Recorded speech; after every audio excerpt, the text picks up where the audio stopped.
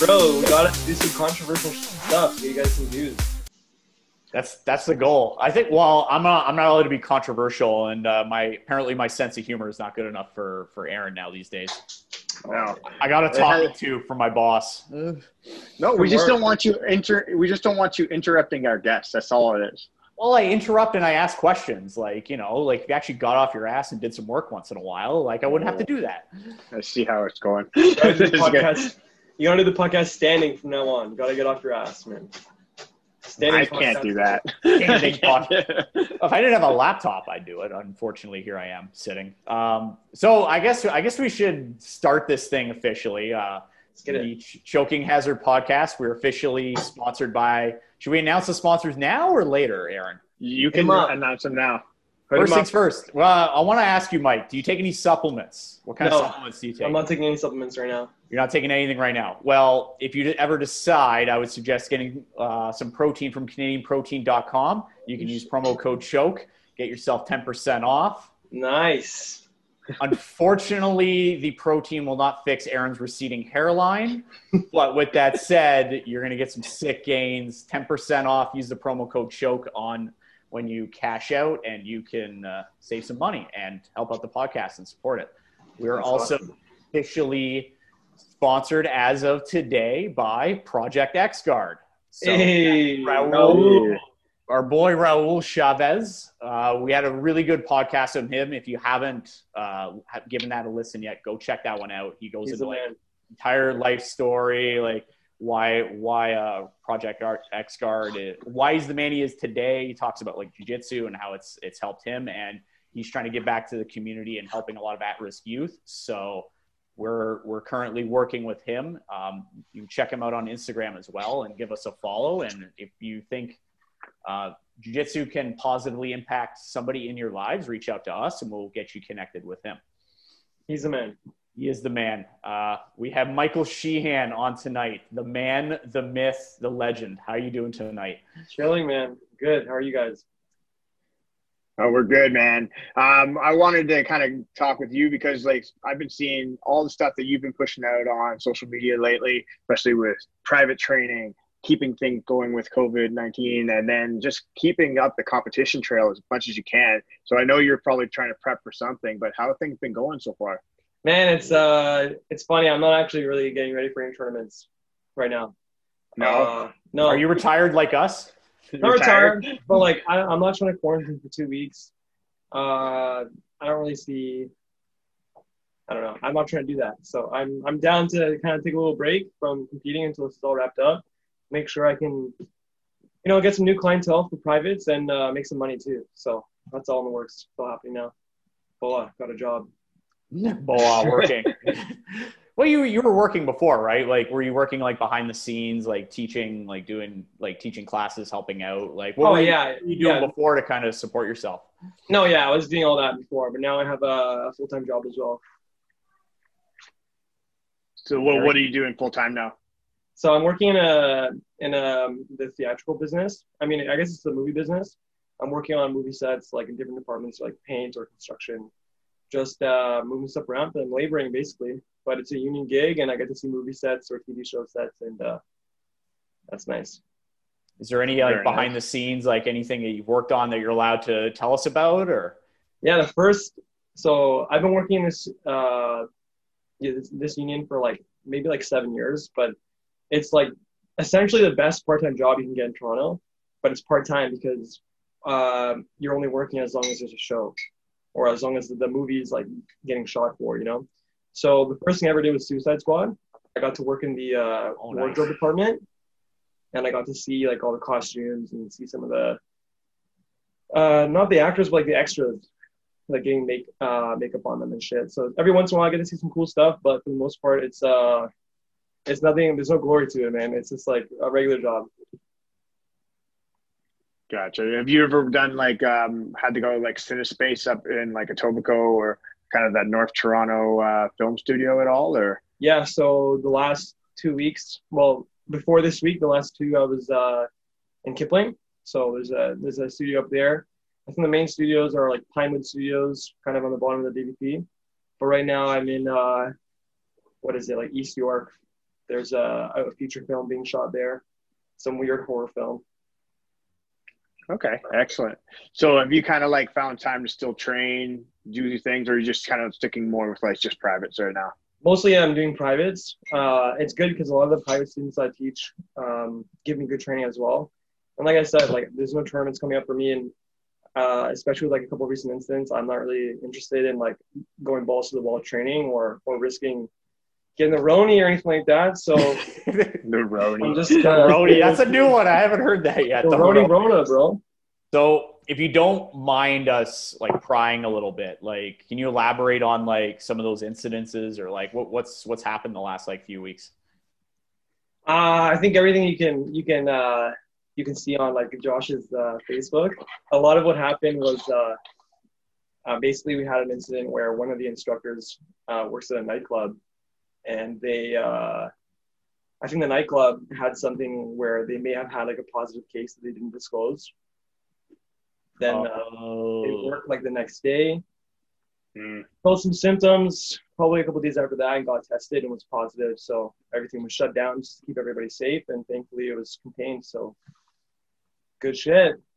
Yeah. So what's the process? Because like let's be honest, like it was a matter of time before something like this happened. Like just based on people training, like jiu-jitsu, like you at the end of the day, like you're going to be interacting with people if you're for sure training, right? So like what's the process with like kind of like isolating it? Like what do you do? Like how like action plan, like how do you me personally or like are you talking about Toronto DJ?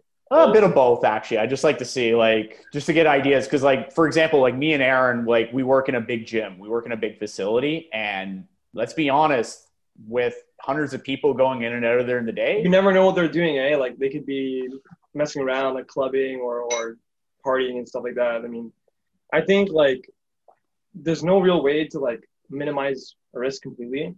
But I think as far as it goes, like, I think we can do our very best, and at least we should have some kind of regulation set, but they shouldn't be too strict because it's just incentivizing people to train privately or like train underground. And none of those guys are worrying about like their temperature, or like none of them are getting tested. None of them are sweating any of that shit. So, like, I think it's better to have it maybe a little looser at a gym rather than have people just in basements with no like air ventilation just going off.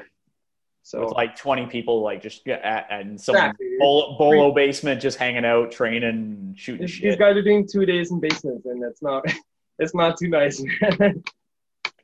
Yeah, so you're almost saying it's like let the clubs open up, have regulations, and have people back training rather than having them shut down completely and then people just doing whatever they want.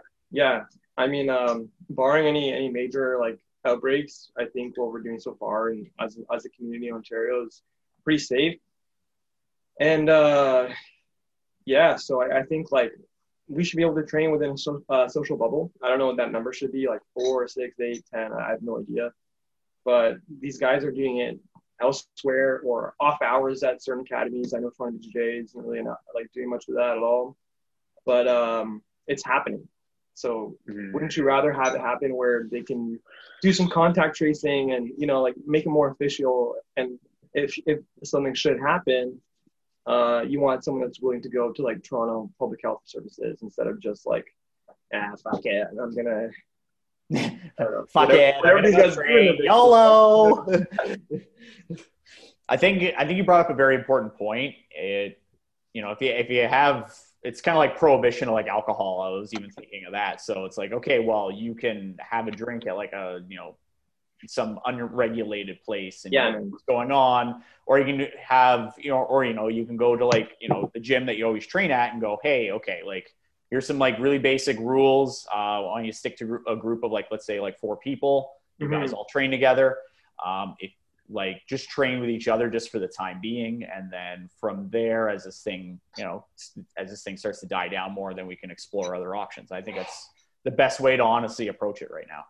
Yeah, and there's still no like sport-specific guidelines. I mean, tons of gyms are doing it different ways, and I don't think there's anything like too I don't even know personally. I could be wrong, but I don't think there's anything too cutting out there to like make sure it's like one way. So I know there's different interpretations of the guidelines in general, and gyms are operating in accordance to what they interpreted like. So I don't know. Hopefully it continues to get better. Yeah, we talked to a lot of people as well because I think I talked to Fernando, for example, like a while ago, and like he would talk to like Boa Fernando, shout out. So I talked to him, and it's frustrating, I think, as a gym owner going to like, let's say like Toronto Public Health, and like he would talk to 5 different people about, hey, like this is what I want to do to, regulate like opening the gym and everything, and then he would get 5 different answers. Yeah. So like, I think the OJA or CJA or maybe both, I think they're working right now on getting something going, and hopefully loosening restrictions and stuff. So hopefully that happens, and then everyone can kind of be on the same page, because right now I think it's pretty, I mean, like no one's doing anything crazy, I don't think. But yeah, like everyone's kind of doing their own thing. Mm-hmm. So obviously kind of like working and going on the movie sets, for example, is like, how are they doing it? Are they keeping you guys tested every day, or is it just kind of like not daily? Yeah. And it's kind of different, like show to show. I was working on Handmaid's Tale, and they were testing us twice a week. I think like Monday and Thursday. Okay. And since there's such a high volume of people, like they would only call you if you're positive. So gotcha. We had no positive cases on any of the shows I've been on, but it's just kind of freaky, like just waiting for a call, or knowing that if you got a call and it says Toronto Public Health, like you might just be fucked. But this second show is testing me once a week, and as far as like guidelines go, we have to fill out the Canadian COVID. There's an app, right? So we go on the app. Yeah. We fill out a self-assessment and submit that to whoever's working. They take our temperature, they look at the assessment, they write our name down, and we wear PPE all day. Gotcha. So not that bad. How's that COVID test? Do you like it? Are you used to it now, or? Man, it's not the deep one. It's pretty shallow. Okay. It's just the tip. It's just I'm not allowed to make those. I'm not allowed to make those jokes either. I got a talking to. Sorry. Go ahead. It's just a light nasal probe. It's all, And it's a light nasal probing. Yeah. Sometimes the Q-tip is like extra thin and it tickles my nose hairs. I just cry like almost every time. I just water up. But you get that gentle touch, and it's something. It was beautiful. Yeah. So like in your line of work, like you get tested pretty regularly. I wanted to ask you, like, is there anything that you've seen, like, just going back to jiu-jitsu, like, is there anything like regulation wise that you would like to see, like, I don't know, the government of Ontario, the government of Canada, or like even like local gyms, like anything else to help kind of either loosen restrictions or just to like, hey, let's get back to what we're doing, but not be stupid about it either? Man, I don't know. I think these questionnaires that the last 2 shows have had me fill out are pretty good. I think the Canada one, the COVID app, that self-assessment is pretty loose. It's like 4 questions: symptoms here, symptoms there. Did you get your temperature tested? Have you received results recently from a test? But the other show, the TV show, was like a private company's app, and it was pretty. I think it was like 10 questions that ask you if you've been in contact with anyone who got it, or different stuff like that. And as long as people are honest, I think that's a good move. I don't really know what else we can do, but yeah, like just being honest. And if you have been in contact with someone, or if you're experiencing symptoms, just be honest, and hopefully like your workplace and everyone understands. You won't like lose too much pay, if any at all, and we can bounce back.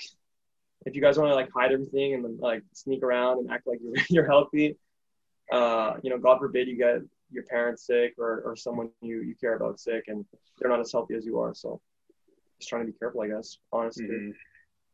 It's mostly the people in Brampton, I think. It's all them. Those weddings. I moved out. Like that place is a cesspool. Where are you living now, bro? I'm in Vaughan, man. Oh. I'm on the south side of 7. Nice. Shout out to the south side of 7. That's the dark side of Vaughan. South 7. Yeah. Vaughan's gonna get renamed soon, so it doesn't matter. It's gonna be. I don't know. They're gonna rename it. I think they're gonna rename it to Woodbridge because like there's an area of Vaughan that they call Woodbridge. I think that's gonna be the new name because apparently. Yeah. So what's up? So Mike, I wanted to talk to you. So like you just launched a new website. Mm-hmm. So we saw it very briefly. It looked awesome. mshinbjj.com. There you go. Right. It looks awesome. So tell me about it. Like, how did that come into fruition? How did you decide this is what I want to do? What's up? Well, my sister, she built the site for me. She had experience building other websites, and her site's awesome as well. I think it's girlswhofight.com. So for her business of self-defense and women's self-defense, stuff like that, she built an amazing site, and she's learning about, what's the term, search engine something? SEO, search engine optimization. Yeah, optimization. There you go. Yeah, there you go. Been learning about that, and I always wanted to keep it looking like more and more professional as the clientele was growing. So I made sure to make it look nice, and I knew she was, getting a lot of knowledge on that because she'd spend a lot of time building her site and making it better and making it look really, really nice. And she just offered it. I think she offered it. I don't think I asked, but I was like, hell yeah! Like let's make a website and throw some stuff up there, and it's gonna end up being some pretty cool stuff. I have some cool ideas for it. Okay. And how did you even like start getting into training jiu-jitsu? Like, how did that all start? Man, I guess the first thing I did was Muay Thai, and I would see jiu-jitsu like after Muay Thai and thought it was just like ridiculous.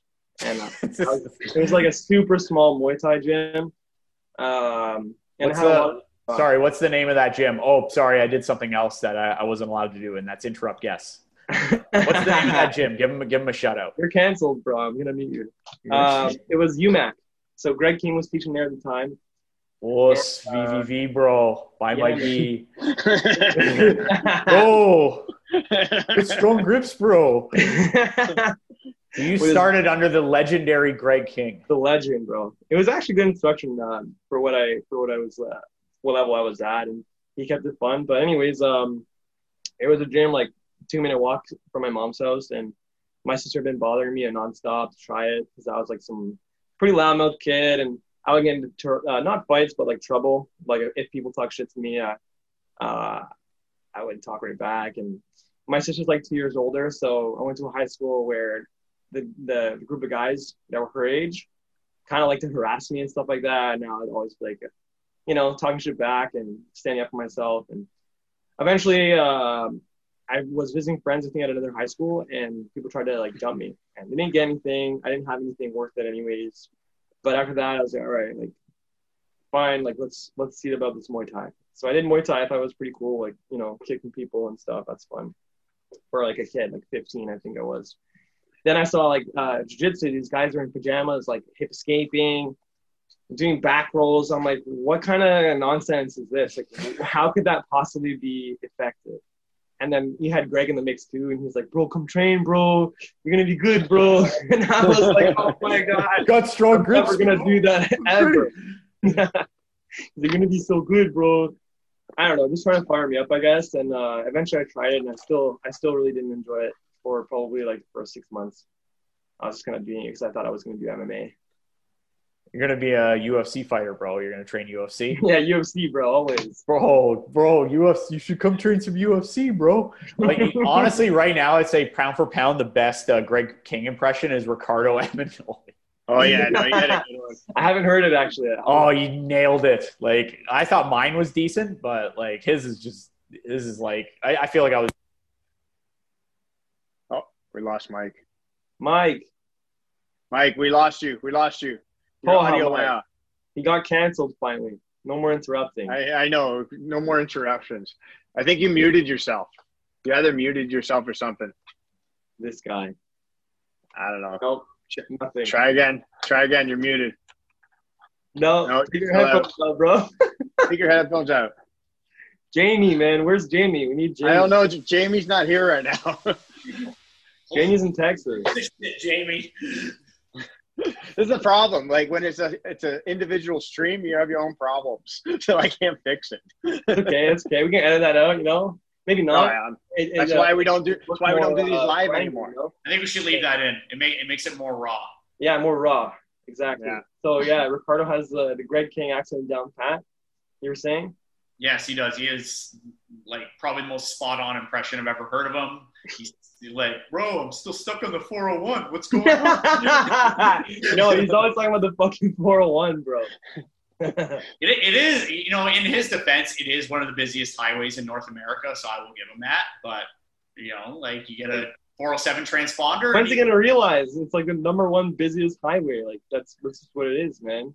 Like, he just needs to move closer to where he's going to teach out of. Like, that's all it is. Like, I look forward to his rants every day about the 401, and I'm like, bro, just like fix a problem, like move closer, like so that you don't have to go on the 401. You don't get it, bro. You don't get it, bro. So you started with Greg King. You just started in jiu-jitsu, and then what were kind of like your next steps there? Okay, so after that, I was training. Like I said, I still didn't like it, and eventually there was like tournaments coming up, and I think it was like January, and I didn't feel ready or I didn't really want to, but there was like a raffle prize on Facebook for the first Grappling Industries in Toronto. So I threw my name in there and I got it. And I lost 10. It was round robin, right? I lost 10 out of 11 fights, bro. Bro, I lost 10 out of 11. I got my ass beat because I think it was also mixed belts. So I was fighting blue belts. And I fought one of my teammates at the time, Spencer Efford. He whooped me. Everybody whooped me. And then I think I got one win. And that fired me up. And then I was like, okay, there's more to it than, you know, like back rolls and throwing your butt in the air, doing hip escapes. Let me see what's going on.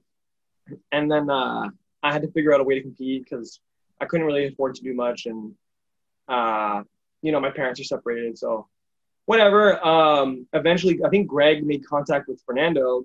And Fernando kind of found a way for me and my sister to volunteer at a tournament, like scorekeeping, doing whatever we could, and then competing for free.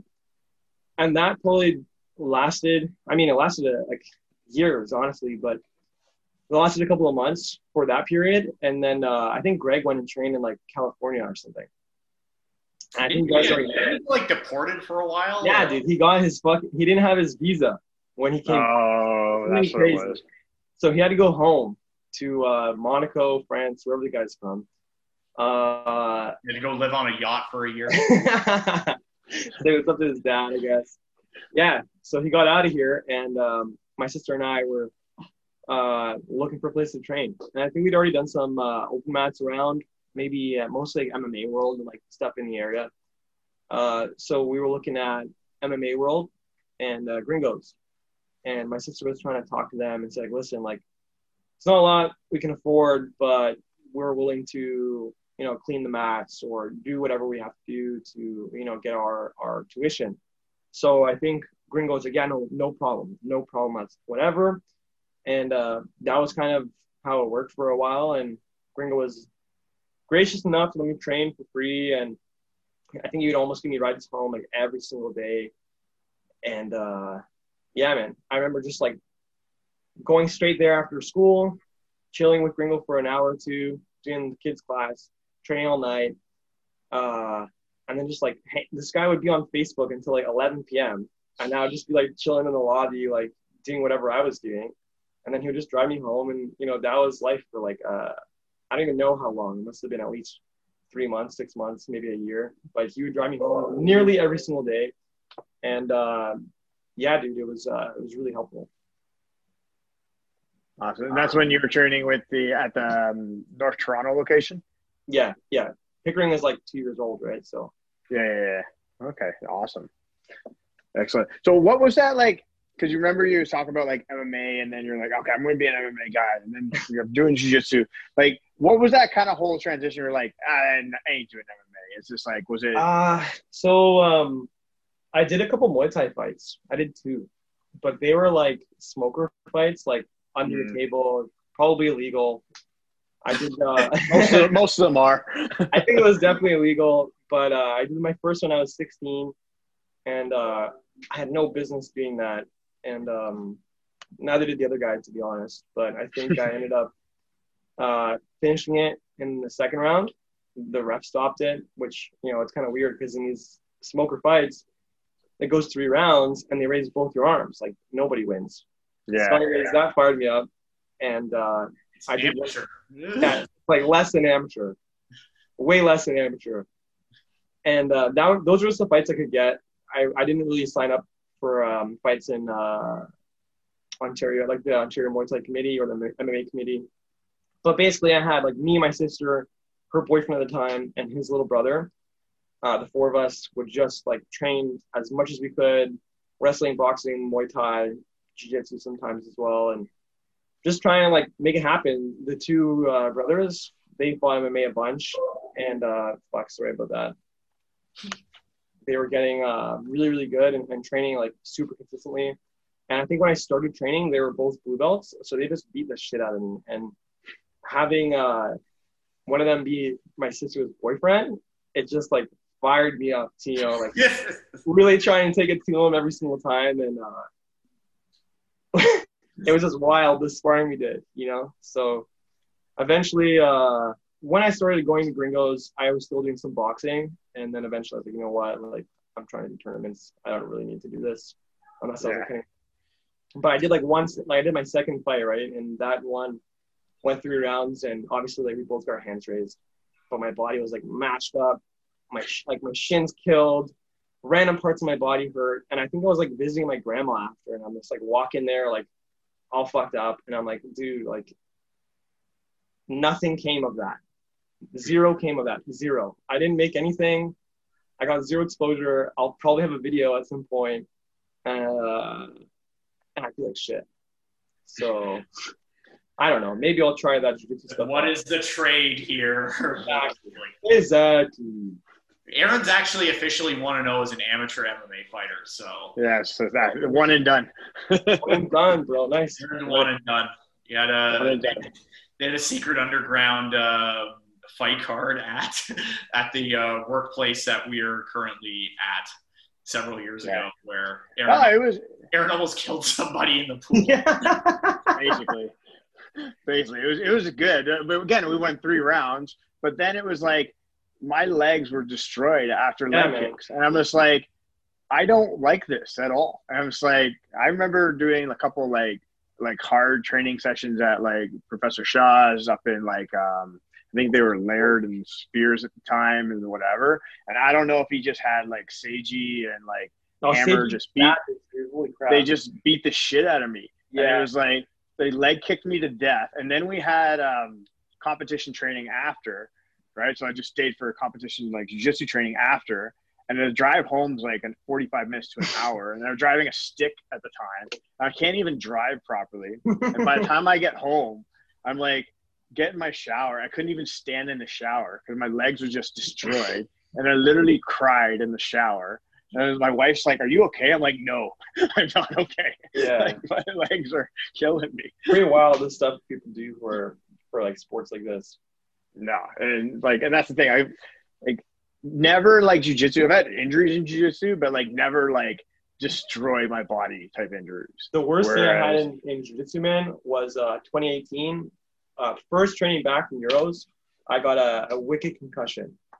Oh, we were doing George had us doing like flying armbar drills against seated guards. So you know how like Davi Ramos submitted Lucas Lepre in the ADCC like jumped over and he armbar. Yeah, so we were doing that. That looks cool. No, it was a good drill. It's a sick drill.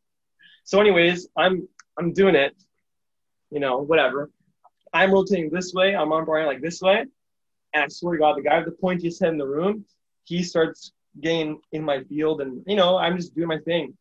And I did my last armbar that before I got clocked. I'm going this way. The other guy's going this way. And the top of his head hit the back of my head. Just nuts. And then I'm like, okay, I'm on the ground. And George is like, you're okay, right? You're good. Like trying to help me, like, you know, laugh it off. And I was trying to do it too. I like sat on the wall. I'm like, dude, like that was hard. Like we're laughing about it. And then all of a sudden, like things just started mixing up. And I was like, okay, I can't see. Holy shit, I can't see. And a friend of mine ran into the hospital. nothing serious happened. 2 weeks later, I competed and everything was fine. Just walked it off, no big deal. I was sensitive to light for a long time after, but I think that's a pretty solid recovery. I had some help recovering and not too bad. Yeah, no, that's good, right? Like, you have some guys who get concussions and then they're out for like a week and a half or two, or like they can't do anything. Dude, right? I have another crazy story. So about like the four of us, like I said, my sister, her boyfriend at the time, his little brother, and I. So after I kind of left MMA and Muay Thai and stuff, and that gym dissolved. Like I said, UMAC went under, I guess, and they just kind of dissolved. And the two brothers, I think, maybe just the younger brother, because he was still trying to like do MMA and do kickboxing matches and stuff like that. He was fighting every single weekend. He started training at Bazooka Joe's, and one day in training, man, some dickhead fucking dropped him with a head kick. Out cold from a head kick in training on like team sparring. And the dude, man, I think he was unable to like read or like use a phone or like do any of stuff like that for like a couple of years solid. Oh, wow. I see his older brother. He actually works at the same gym as me now, so I see him like almost every day. My sister's ex, and we're cool. It's all good. Like, he's a great guy, but only recently I was able to like be like, bro, like, how's your brother doing? And apparently he's doing a little bit better. He's able to get out there a little bit and get back to normal life. But for literally years, man, he was fucked up from some idiot. Yeah, that's messed up. Like, you got to be careful with like how you train. Like, there's only so many times, like, especially with like Muay Thai, there's only so many times you can get hit in the head. Like, yeah, man. Like, I've had a lot. Like, fortunately, like, I haven't had a concussion. That's probably one thing I don't want to experience, because there's you got off. I think you're pretty lucky and you had a pretty cool recovery. Sure. But some people are really like messed up. Like one person from our school, Andrew, he basically, what happened to him, like, he hit his head on the roof one day. Like, he just like stood up like too fast. He's a taller guy. Andrew DiCarlo. So shout out in the gym. And, no, not even at the gym, just at his house. Like, okay, I was gonna say, there's like a low like stair or something. Hit his head, and he's like, what the hell? Like, he hit his head, and he, like, it hurt, and then like an hour later, he's like going to bed, and he was telling me, he's like, okay, I'm gonna go to bed, and then he turns over, and the whole like room just starts like swimming, like He can't see, he feels like he's gonna throw up, and he's like that for like a year. Yeah, it's wild what they do to people, really wild. And Muay Thai, you're right, like, it's so different. The ego, I guess it's like, yeah, the ego that you can experience in Muay Thai is totally different from Jiu-Jitsu, because like you tap, you're over, maybe he holds it, maybe he pops your elbow, but like, dude, Muay Thai or MMA, like, you punch someone kind of hard, they punch you kind of hard, you punch them harder, they punch you harder, you're swinging for the fences before you know it, and you have no idea what kind of like undisclosed concussions you may have from that. So I think a lot of what Spencer had was just like fighting way too much every single weekend, not checking up on his health, and that was just it for him. That was the tip of the iceberg, I guess, to fuck him up. And then my sister ended up stopping competing in MMA. She did like 5 or 6 amateur fights, and she got her brain scanned. I think the UFC requires all athletes to do it, so she decided to do it. And it showed like a lot of white matter or something. So apparently they won't let you fight if you have a lot of that stuff.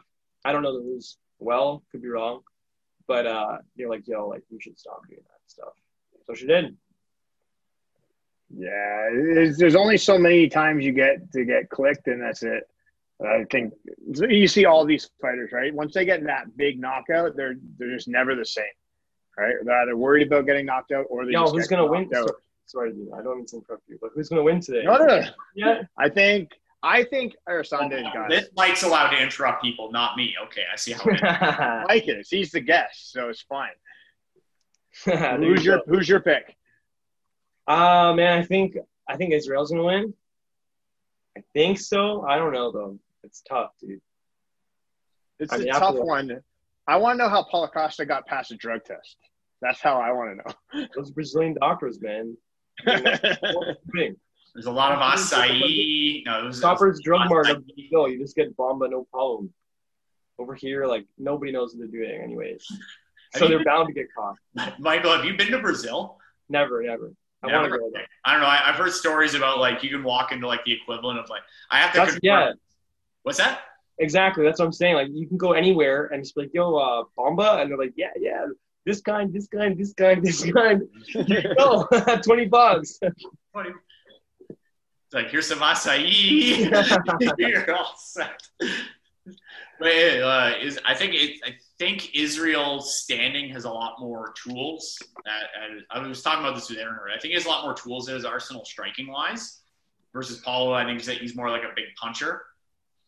Versus, I would say like Paulo probably has a little bit more experience on the ground versus Israel has a lot more like an extensive like kickboxing experience. So I think in theory, if Israel keeps it standing, I think he wins probably like a 5-round decision. That's probably my official pick. I don't know, Aaron, what do you think? That's my thing. I think Israel can keep it standing. He'll pick them apart because Paulo Costa is going to try and rush him, push him up against the fence, try and batter him up. But he throws like bombs every time. So if he clips him, anything could happen. I just think Israel's a little too smart for that. So he's going to move around. He's going to stay off the fence. And he's just going to – but again, if it goes to the ground, I just don't know. I don't know enough about Israel's ground game or like how his defense is. So I don't know. Yeah, I think he could finish him late. Israel could like finish him late, or Paulo could just like clip him and just knock him down and maybe submit him on the ground or something earlier. I don't know. I think it's kind of the same or similar to who did he finish like late? Was it not Kelvin? It was after that. Robert Whitaker? Oh. Was it Whitaker? Well, he did finish Whitaker, yeah. But did he finish him like in the 3rd round or 4th round? Yeah. He went down and he like shot that. He did that shit. Yeah, he was like moving backwards, and there's like these hooks, and he clipped him with the hook, and then Whitaker went backwards, and then he finished him on the ground. But yeah, it should be a good fight though. Like I like how they're doing the Fight Island. The card's stacked, no? It's a good card. It is. Israel. I'm gonna pull it up. I'll be Jamie. All right, boys. You be Jamie right now. Be Jamie. But I know they're doing Dominic Reyes is fighting. Oh yeah. Fighting the Polish guy today. That's good. for the light heavyweight. Yeah, I forgot his name too. So Israel stopped. Yeah, he stopped Robert Whitaker in the 3rd round. 3rd round. Yoel Romero, he took a 5-round decision. I don't know, like they're both undefeated. Paulo Costa's tough as well. I don't know. I don't see Israel stopping him, but we'll see. Okay, I got it. Maybe like a late round stoppage, like in the 4th or the 5th round, that's what I would say. Like accumulating damage over rounds. So you got Dom Reyes and Jan Blachowicz. Yeah. I would say Dom, but that Polish dude's fucking jacked, man. He's huge, and he's going on a tear. But then you have I'm looking down. You see women's bantamweight. We have Sijara Eubanks. From hey, shout out to Sarge. Formerly TLI. Yeah, she's fighting. That's a good one. Yeah, I don't know who she's fighting though. I don't know the name. But yeah, that's about it. It doesn't look like a huge card, but the 2 mains are pretty far. Well, I'm curious to see when Gaethje and Khabib go. That's going to be end of next month, I think. So that's coming up. Chandler's in the mix now, which is really awesome too. That guy's a savage. Michael Chandler. Ooh, yeah, he's in the mix now. Pretty sick. He is. Yeah, no, he is definitely sick. I think they're trying to pit him up against Tony Ferguson. Fuck, I love Ferguson, man, but that last fight was fucked, man. He was just getting eaten alive by Gaethje. He wasn't somebody who was going to quit either. Like he would have died in there if he. Yeah, he would have died for sure, or at least like in the hospital. He's fucked. He's a zombie. Yeah, no. I'm thinking with Khabib and Gaethje. Who do you think, Mike? Khabib. And I think probably Khabib, just like everybody else. But I think Gaethje stands a better chance than most people. Khabib's fought recently because he's a pretty good defensive wrestler, right? So maybe. Plus, he looked outstanding against Tony, but fuck, Khabib is Khabib. What do you think makes Khabib just – how good is he? Like, what's your kind of take on him? Wrestling bears, bro. As a young boy, what was he, like 7, 8, or 9? tussling with a little bear. Yeah. Just having a dad in a sport like that, like raising you with a sport like that, raising you probably with a mindset to compete in a sport like that. Having your dad in your corner, like that voice in your head constantly. Think about like Cus D'Amato for Mike Tyson, but if Cus was Mike's dad, and that kind of role model from like young, I think it's just a matter of the self-belief that his dad instilled in him when he was a boy, and that's just a matter of like what it grew into now. I think he's also just so mentally tough. That's what separates him from like he's just somebody you can't mentally crack. Yeah, just smash this guy. Well, new interesting news. Conor McGregor is officially fighting Manny Pacquiao. Yeah, it's official? Really? Apparently it's official. It's on his Twitter page. Manny Pacquiao said it's happening. So that's actually sick. He didn't do that bad against Mayweather. First couple rounds were all right. He clocked him a few times. That was about it. But Manny Pacquiao is just so small. Like he's shorter than Mayweather. So it's going to be like, I don't know. It'll just be sick to see Conor suit up for boxing again. That last fight had all the hype. I don't think there's going to be that much trash talking because Manny's just like super nice. But you never know. Maybe he'll do it for the money. So we'll see. I think Manny wants to do it to I think he wants to raise money for COVID relief in the Philippines. Yeah. He's doing it for good, and he's going to be donating like a big chunk. So yeah, Conor can't say anything. Yeah, so he can. But then I think they're both probably going to be doing the same thing. Like they're both going to make easily like a couple $100 million each off of this. Mm-hmm. Yeah. This is where jiu-jitsu needs to go, guys. So Mike, so especially like obviously because we're talking like in the pro level as far as like jiu-jitsu goes, what's your kind of take as far as like bringing like pro cards to like Canada? You for it? You against it? You're kind of like, hey man, or just in the traditional format? I'm all for it, bro. I think there should be cash tournaments, cash events. There should be ways to compensate the athletes. I remember I was doing like ground games events, and I think even like it's a blue belt. I think Pat might have given me $200 for a match, and then I don't know if I got paid after that on his shows, but they deserve money, man. We all deserve money if we're doing a sport like this on a professional basis. This is like the most professional amateur sport out there, as far as like compensation goes. Of course, it's like considered amateur. You have $10,000 kumites now, which is awesome, but that's like the lowest tier UFC fighter pay. You know what I mean? And I guess the viewership's not there. The fan base isn't quite there yet. So people are playing with different formats, like make it interesting and make people want to see it. But I think Ontario's just like conquer the politics and just try and make some cool events and do some cool stuff and come together to pay everybody, get everybody paid. That's the one thing I want to. Like, I don't see why there can't be like an amateur tier. Like you have your grassroots tournaments that are like all like they're with the local scene. You have like white belts and blue belts who want to go out and compete and get experience. Like you mentioned even earlier, like Grappling Industries, like is a perfect example of that where your first tournament, you wouldn't compete as a white belt and you got like 10, 11 matches. Like that was awesome. You lost most of them, but at the same time, like you got a ton of experience from that.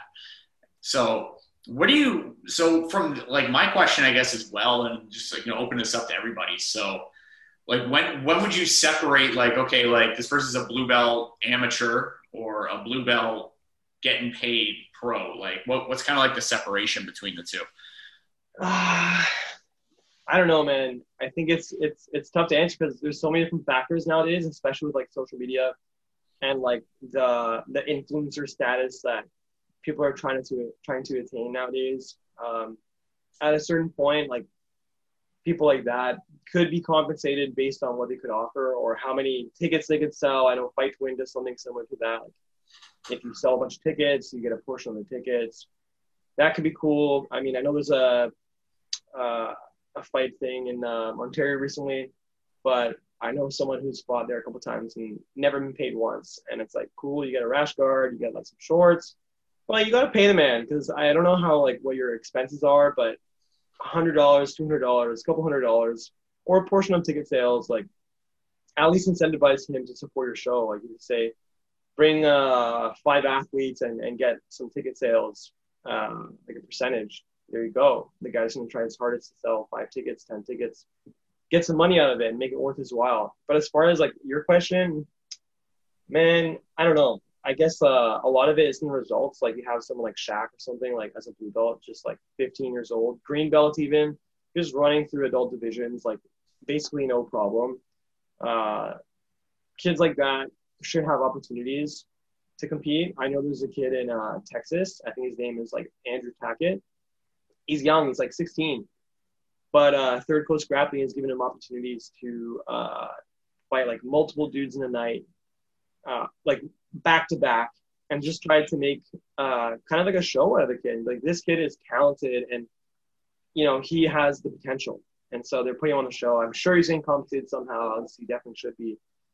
But there should definitely be something like that for Ontario. It's not just about like, oh, here's a cool new fight promotion. Let's all promote the promotion. If the promotion's not giving back, I don't really see an incentive to, like put your body or like mess up your schedule, mess up your tournament schedule. Maybe you're training for an event 2 weeks from now, and that super fight show is in 1 week.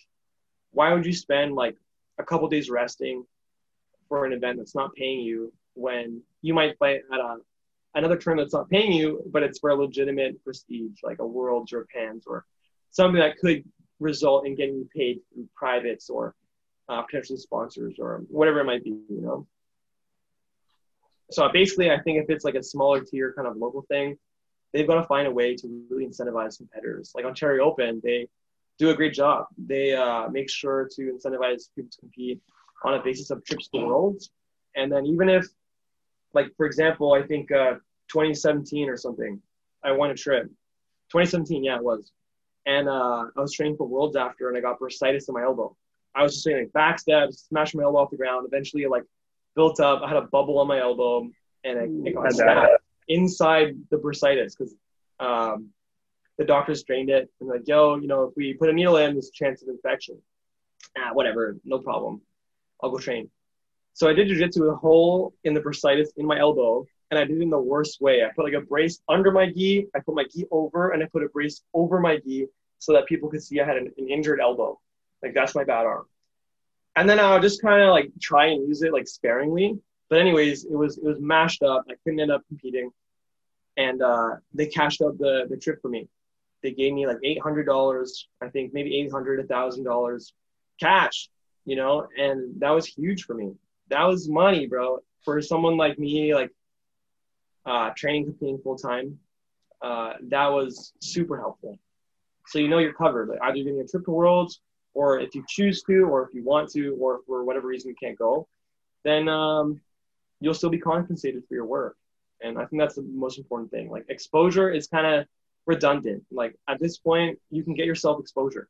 If you aren't scared to put yourself out on Instagram or act like a human being rather than just like try and post cool stuff, you'll get yourself exposure and people will start like listening in, they'll see what you're up to and start respecting it. But tournaments that are just like, yeah, dude, I mean, unless you're the IBJJF or something like that, there's really no exposure given. I mean, unless you accumulate over time. Funny because it's when you're talking about like, because in a lot of different professions, like my wife does a lot of like graphic design work, and a lot of times they're like, oh yeah, can you help me out, like design this and do this and that, we'll give you so much exposure and this and that. It's like, oh, that's great because exposure like pays my bills. Yeah, man. It's crazy. Yeah, I've been working with a couple of different graphic designers actually for a little project I'm cooking up, and I'm paying them all. Either I'm paying them or I issued out a deal with them. So percentage of sales, they'll get in half. Or some of the guys are already private students of mine, whether they're helping me like build a website or like whatever it could be, they're maybe I'll do a free lesson for them. There's an exchange happening that they see as value. And like having did this, like I paid my sister for the website she built. Like there's no point doing something for free unless you really see the value in what you could get, as in like a tournament title or something that will feel like an accomplishment. Some super fight show that doesn't really offer much, or whatever. They could be doing anything besides paying you. Like, it's like, okay, why am I going to do that? Give me a couple good reasons, and then we can talk. So I don't know. That's something I've always wanted to do, actually, is like I wanted to do like either some sort of show and like have almost like what the NBA, or like just as like a model, like for example, like the NBA or the NFL, they have like a profit sharing model or something. So it's like the high level, like professional jiu-jitsu people. It's like, okay, like if you guys can draw, you guys can make money, you guys get a cut of like the profits of what you're making. Yeah, exactly.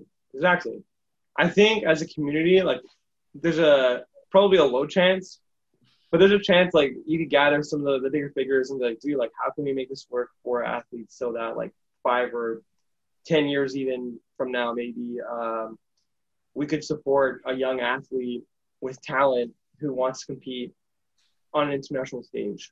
You know, like going to like Abu Dhabi and Colombia and Sweden to represent Canada the last 3 years. Dude, it's so mind-blowing the amount of support these athletes are getting from their country. For example, talking to some Israeli athletes, you know, hashing it out, nice to meet you, blah, blah, blah. He's like, oh, you wanted to come to Israel? And I'm like, yeah, sure. Cool, let's go to Israel. He's like, okay, the country will pay me $1,000 a month if I finish top 5 in this division for this event. And not only that, they'll also allow me to fly in a training partner to train with me for a couple of months. And I was like, what? And then sure enough, you see like kids from like Cicero going to Israel, and these kids are getting supported while they're in Israel. And not only that, but the athletes who finish like 5th in a tournament, don't even get a medal, are getting monetary sponsorship through federal organizations, or at least some kind of like municipal organization. And that just blew my mind. I was like, how on earth, why don't we have that going on? Like, what is in the way? Is it politics? Is it like, what's going on? How do we fucking make this happen? And like, if there's money sitting in the bank, how, like, who, what? I'm just confused, man. It just like blew my mind. It's inaccessible to. How do we get Michael Sheehan competing on the world stage with Canadian CERB money? This is what we. No, I'm sure you do have some guys doing like surf fraud because they're too broke to do anything right now. For some jiu-jitsu guys. This podcast was also sponsored by CERB for a while. Yeah, exactly. Well, but I think you made a good point, right? Because also, like, I think it gets bigger though. But even if you look at our own Canadian Olympic athletes, and even like in our national sports and all that kind of stuff, pretty embarrassing, man. I think it's pretty embarrassing. It is. No, I agree with you, right? Because you got so many people that are actually leaving Canadian teams because they're like, oh, I can't make it, or I can't afford to do it, because then they'll get citizenship at their grandparents wherever, because they can get citizenship. So if they say you're second generation Polish, for example, you could get a Polish citizenship and go compete on the Polish national team, and then they could pay for a bunch of different things because it'd be easier for you to get on a team. I mean, you could fact check me on that, but it does happen. I know it does happen. No, I think a wrestler from the States, pretty popular. I don't know his name though. Maybe not Nick Soriano, but some wrestler. I think he just switched from Team USA to Italy or something like that. Mm-hmm. You know, to get a guaranteed spot on the Olympic team, or a chance to fight in the Olympics, and probably some monetary help too. I don't know. Yeah. It's seriously embarrassing, if you ask me. I agree. So, I mean, you never know. Like, it might be one of those things eventually down the road, but I think it goes deeper, right? And I think it goes past just individuals on a podcast to talk about it. But you gotta For sure it does. For sure it does. You got to go into like, there's ways. You got to start the conversation, and then you got to go after the people that are in charge of all those different issues, right? And it's more the OJA, and then it's the Canadian Jiu-Jitsu Association. And are they actually? We need to go to the OJA and ask for our CERB. Can you get a CJJRB, please? Like, Tony, hit me up. No, honestly, with the last few years going to the different countries to represent Canada. It was really, really amazing. And the support they gave us for those events was huge. You know, obviously we couldn't have really done it without that support. And I think maybe Elliot, Vayev, or a couple other guys probably as well, they ended up doing some kind of seminar or some kind of thing to raise funds to support the athletes. You know, and that helps a lot too. So, I mean, could you imagine a company like a t-shirt brand or whatever kind of company that could incorporate setting money aside for supporting the Canadian athlete, or at least like for a specific event, whether it's like that JJIF event, we vouched to sponsor 3 athletes, whatever, like pay, like the money they won't make since they're going to this tournament, we'll cover that, whatever that amount is, or we'll help them with their flight, or we'll give them half the flight's amount, just whatever it is. And it'll really not only help the athletes or incentivize people to actually go try to make the team, but I'm sure a lot of people would probably support that brand a lot more afterwards, knowing that they're supporting people out there who need it. Yeah, for sure. Whatever's going to help people like get supported, I'm all for it. Yeah. No, I agree. But I wanted to ask you one last thing. So when you look at like your overall grappling career so far, even though you're not competing right now, but what's kind of like the highlight of your competition career right now for yourself? What would you say? There's a couple. I don't know. I don't think I can name one, but I don't know, man. I don't know. I think going to represent Canada probably meant the most to me. And then some of the more initial things I did, like when I wasn't quite sure of myself, or I knew I was training hard, and like winning like Nogi Worlds really meant a lot to me, because I was just like freaking out in the bullpen, bro. I was like literally rocking back and forth, like 6 more fights, 5 more fights. Dude, it was insane, the rush it gave me. And that was probably like the most, I don't know, glory I might have felt just having accomplished that. And then aside from that, man, I think representing Canada, stuff like that, stuff for the country. And I don't know, I can't think of much else. Being able to travel is a blessing through the sport. Representing Canada is even better for me. I'm not really for the nonsense. Like, I love supporting the team I train at and I'm with, but I don't really like the whole like us against them or whatever it is. You know, it's like, why don't we just all try our best to come together? And it's not even like team versus team. It could be a couple different people within the same team gunning for each other or something like that. And really, if everyone just came together in each individual aspect as a whole, we'd probably be so much further in Ontario for jiu-jitsu if we had some cross-training programs from whatever it was, you know. So anyways, I think like probably some of the best was representing Canada, going over there and putting Canada's patch on my back, winning a couple events like Pans and Nogi Worlds and Nogi Pans, and then Euros silver was cool too. Sucks with the silver, but you know, that was fun. Aaron's sleeping over there. I think he's stuck there. Go. You alive, Aaron? Respect, bro. Sleeping. No respect. One thing I wanted to ask you actually is, you were talking about like, you know, like people coming together and there being a lot more cross training. You've trained at a couple gyms before, and what's kind of your take on that, on the whole mentality of like, you're even saying like, you know, it's us versus them, or like, okay, we're only going to stick and train with like our group of people, or that, like, what's your whole take on that? This guy's actually sleeping. Wow. That's the most important part of this podcast, and Aaron just decides to complain. No, that's funny. You see what I have to deal with here? Jeez. Wow, dude. and he creonched the podcast on top of that. I'm the host now. Look at me. I'm the host now. I am the host, bro. I'm still stuck on the 401. What's going on? Yeah, man. I understand it. I think I understand it pretty well. The notion that a team may think that what they're doing is more valuable or better, or they have their own techniques, their own like private stuff they don't want to share. They could potentially fight the guys in the other team. They could there's a huge list of what might be going on. There could be more subtle issues that might not even involve jiu-jitsu. But same deal. If you set all that shit aside and you're just able to say, yo, man, if we fight, we fight. It is what it is. Hopefully we can still continue to train together and be on friendly terms after.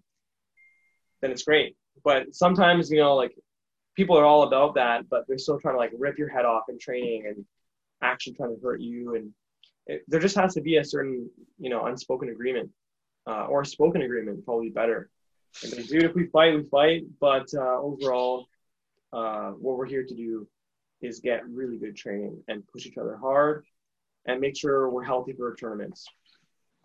So I guess it's just about, I don't know, an understanding between everybody. That's the big thing. I think also if you notice in judo, there's a lot more cross training in judo, for example, than I think there is even it depends on, I think, the culture of a jiu-jitsu school. I think me and Aaron have been pretty open-minded with when we've been teaching. It's hey, there's a seminar with this person, I think you should go. You don't have exactly. You don't have to ask for our permission to go to a Michael Sheehan seminar and be dude, it's so ridiculous, man. I know people who are pretty low key. They're one of those quiet blue belts that you see training and who he is. He comes all the time, but he doesn't speak much. And I know he pays a couple different memberships at a couple different gyms. And he's talked to me about it. He's I don't know, if they find out or if I compete and I have the other team on my back and this and that. I'm dude, you pay them. You give them your money for a service that they give you. How on earth are they going to get angry at you for doing what you want and, getting your money worth somewhere else? You're paying for a tournament. You're paying this guy. You're paying that guy. Why are those guys being upset? How can they possibly be upset? It's I invested all this time and I told him my secret techniques. It's dude, why don't you tell everyone your secret techniques and maybe you'll get a couple more private lessons and you'll be fine. But even with private lessons as an instructor, I get to hear a lot of different stories from different academies of people considering going to a different gym or considering not doing this or not doing that based on politics or maybe not even trying to be consistent in privates with me despite wanting to for other reasons involving those silly politics, and it just gets in the way so much. And it's honestly childish. I think there's an old school mentality to it of this our way, this your way, we're gonna fight. And I think that died as soon as social media put us in a space where you can get access to basically anything anyone else is doing, or almost every move you can see. There's very limited secret moves nowadays, because if it's happening at a major event, people are watching it, people are studying it, and eventually someone's going to catch on in a random country that has nothing to do with you. So why hide that from people who you may or may not fight, who may or may not beat you because you showed it to them? Why are you so paranoid? Let's just hash it out, get all out there, and make sure that we're on good terms. And I guess the other side of that is making sure that if you're on that kind of agreement with somebody, that they understand, I don't know, some kind of credit. I learned this from this guy over here, and he showed it to me. I think it's a really cool move. And I try to give credit to people for what they taught me. And I think that's a way of paying it back. You don't have to be here's my move. I invented this and it was great. So I don't know how I'm doing in Brazil. You sound like Borat right now. Maybe I have the Roni. Sexy time. But yeah, just making sure you keep everything as professional as possible while remaining with the understanding that dude, it's really not that serious. It's not that serious. If you show me a move and I beat you because of it, then deal with it. Or if you show me a move and I show you a counter that I create, whether in a fight or in training, then you learn another move. And it's dude, why don't you just try and expand your jiu-jitsu instead of worry about who you may or may not fight? Yeah, I think at the end of the day, honestly,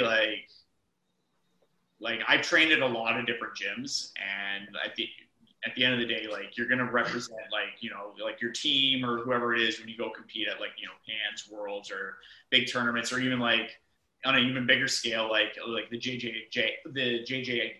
tournaments where you're competing for your country, right? So in that case, like, I don't think there's anything wrong with, you're going to different gyms, everybody's learning from each other, but like when it comes to like maybe like a big tournament like Ontario Open, PANS, Worlds, or like whatever the case may be, there's nothing wrong with, okay, like we're gonna train a little bit with my team the next few weeks. We're gonna strategize and we're in this thing. Like there's nothing wrong with that. But at the same time, like, why can't everybody be open and train with each other? Because at the end of the day, if everybody's getting better and the level's getting higher, that's when you're going to see more money in the sport for Canada, more money locally for people, more opportunities for people locally. I think it all goes hand in hand. That's the way I see it, at least. Yeah, dude, you mentioned the JJIF and stuff like that. Like once you get there, you're training with everybody anyways. You're all in the same room anyways. You're going to get asked to roll by someone like a weight class above or below you anyways. So, like, why can't you deal with that sooner? So at least you know the guy a bit more personally, and you can trust that he's not going to try and just like mash you up and hurt you or something like that. Develop a relationship and move forward. And if it's like a local Ontario Open type event and your team's concerned with winning the event and they think, Briar's Gym is going to steal all your tech and show it and release it, fine. You can shut your doors for a few weeks or whatever. But I don't know. I remember a time like 5 years ago, probably now, when before Worlds, man, like there was like public posts, like 3, 4, 5 years, not even 3, probably 4, 5, and 6 years ago. There were like consistent, not only open mats weekly at different academies that were absolutely amazing for me personally, like being able to train with Dynas as a white belt, just getting my ass mopped around the mats was great. And then other tournaments, not tournaments, but other training sessions that I don't even think I even went to, but just heard about, like people all around Ontario being like, yo, dude, Saturday, whatever, April 21st, we're all going to gather and head to this gym. And if you're getting ready for Worlds, you're more than welcome to come. We're all going to help each other out, and it's basically going to be like an open mat. And it's okay, like sick, like count me in. Let's do it right now. But nowadays, I don't know. I'm not seeing a whole lot of like publication of that sort of thing. Maybe I'm just out of the loop, but I just wish there was a bit more. I think so too. I used to actually see a lot of those like more in like my blue belt days, like 20 years ago when I was training. Yeah. There was a lot more of those like I remember, I think things were a lot more open then, and I don't know what happened the last few years, but I think it's time to get back to that, and it's only going to help everybody get better. Yeah, so. And those Canadian athletes in Canada, man, like you see a lot of kids now, younger kids, good kids. Like we had Lucas Beavis from Toronto for a bit, kids in San Diego now. You have like, I don't know, whoever else. These kids like who might just end up going over there anyways, because San Diego is practically the place to go if you want to do jiu-jitsu and have access to training and tournaments. I've been there. Yeah, it's sick. It's amazing. But if we get to that point where, we're at a level where everyone's sharing their jiu-jitsu, no one is trying to prove themselves in a way that's like getting people injured or risking injury. And, you can go and hop in like a gym on a Saturday that fits your schedule based on your work or your lifestyle better than the one you train at home, instead of doing like nothing and just being like, okay, like, fuck, there goes a day. I should have trained, but I couldn't. So there you go. Then again, like, we're just incentivizing Canadian growth. And I think that's what everybody wants to see. But I'm not, I don't know. I think we can do better. Well, what I was going to say is what I'll say is some voters might not like what I'm about to say, but because it's that old school mentality of my school, I don't want to have it. And to tell you the truth, this sport isn't going to grow when these guys are still thinking that way, unfortunately. Yeah, man. So and like I said, people are already like doing that. They're already either meeting up at their houses and especially now, obviously training underground, or they're just not telling the other gym. Like I know dudes. Actually, I'm not going to name names or gyms. No names, right? No, yeah, no names for sure. But I was going to name gyms. But I know guys training at different ends of the city, and they're just super quiet guys you'd never expect it. And I don't see anything wrong with it at all. And I'm like, dude, if they figure it out, and it's sad that I have to say figure it out. If they figure you out and they know what you're doing, you're going to get in big trouble. It's like, bro, if you're paying them and, if you're paying them, period, like you should be able to do what you want with your personal time. And if that's going to another gym that just happens to be a rival or non-affiliate or some kind of, alternate training resource that you find value in that maybe you're also paying, or maybe it's just an open mat you want to see what's up at, like, why is that even a topic of conversation? Like, who was the first guy to be like, Sensei, can I go train? I don't understand. We've had actually people ask us, if I'd grown men ask me like, hey, can I go to this seminar? I'm like, go you want, man. No, go pay, learn it, and bring it back. So pretty much. There's definitely another side, and I've seen this other side too. Talking to a friend who recently opened up a gym, and especially like there's a big affiliation. Just for Life Team is getting bigger at like smaller spots like Hamilton, whatever. It doesn't matter. Anyways, you have guys who may be affiliated at one gym, and this is where I can see it becoming a conflict of maybe some interest somewhere. Affiliated at one gym and going to like 17 other gyms on like a weekly basis, like every single day. And then at that point, like no one's really able to track your growth. Who on earth is gonna have the say in promoting you if they all have to come together for your blue belt? Like that's kind of weird and unfortunate. It's gonna waste a lot of people's time. But on the same coin, like those gyms also deserve to be compensated. I don't think it's unless like it's like once a week or you have some kind of agreement with them and you've figured it out however you guys have on your own terms. I think the gym also deserves to be compensated for giving you a space to fulfill your passion in. So it goes both ways, and I can see like gym owners getting upset. Like they invested probably a couple tens of thousands of dollars into opening a space, and to have someone just trying to basically take advantage of you since you're affiliated at one gym or another, I guess it could get annoying, especially if they're not, I don't know, like a competitor or something. But then it also gets weird there. Like you have to be a competitor to be allowed to do certain things. I don't know. So I think that's up to the business owner, though. They need to come up with if you're going to allow somebody else to come into the club, so it's either, okay, it's a mat fee or there's some form of like compensation, right? So that way, okay, fine, you're affiliated with this individual. That's cool. You do all your gradings there. You can come here once a week. It's going to be X, or you got to I think that was a conversation that the guy ended up having to have with that student. Yeah, I think those have to happen. And if you're not doing that as a business owner, then that's kind of on you. It is. Right? Because then you can't be upset, be like, oh, this guy's always coming in for classes. I'm like, well, do you own the facility or not? So yeah, exactly. Make the guy pay, right? So if he doesn't want to pay, that's cool. He can't come anymore, right? Exactly, that's because there's a service and all that kind of stuff, right? I don't think that a student shouldn't feel, oh, this is bullshit. And the academy owner should feel like 100% people do. Especially now with like social media growth. Sorry, dude, I just pulled up Briars.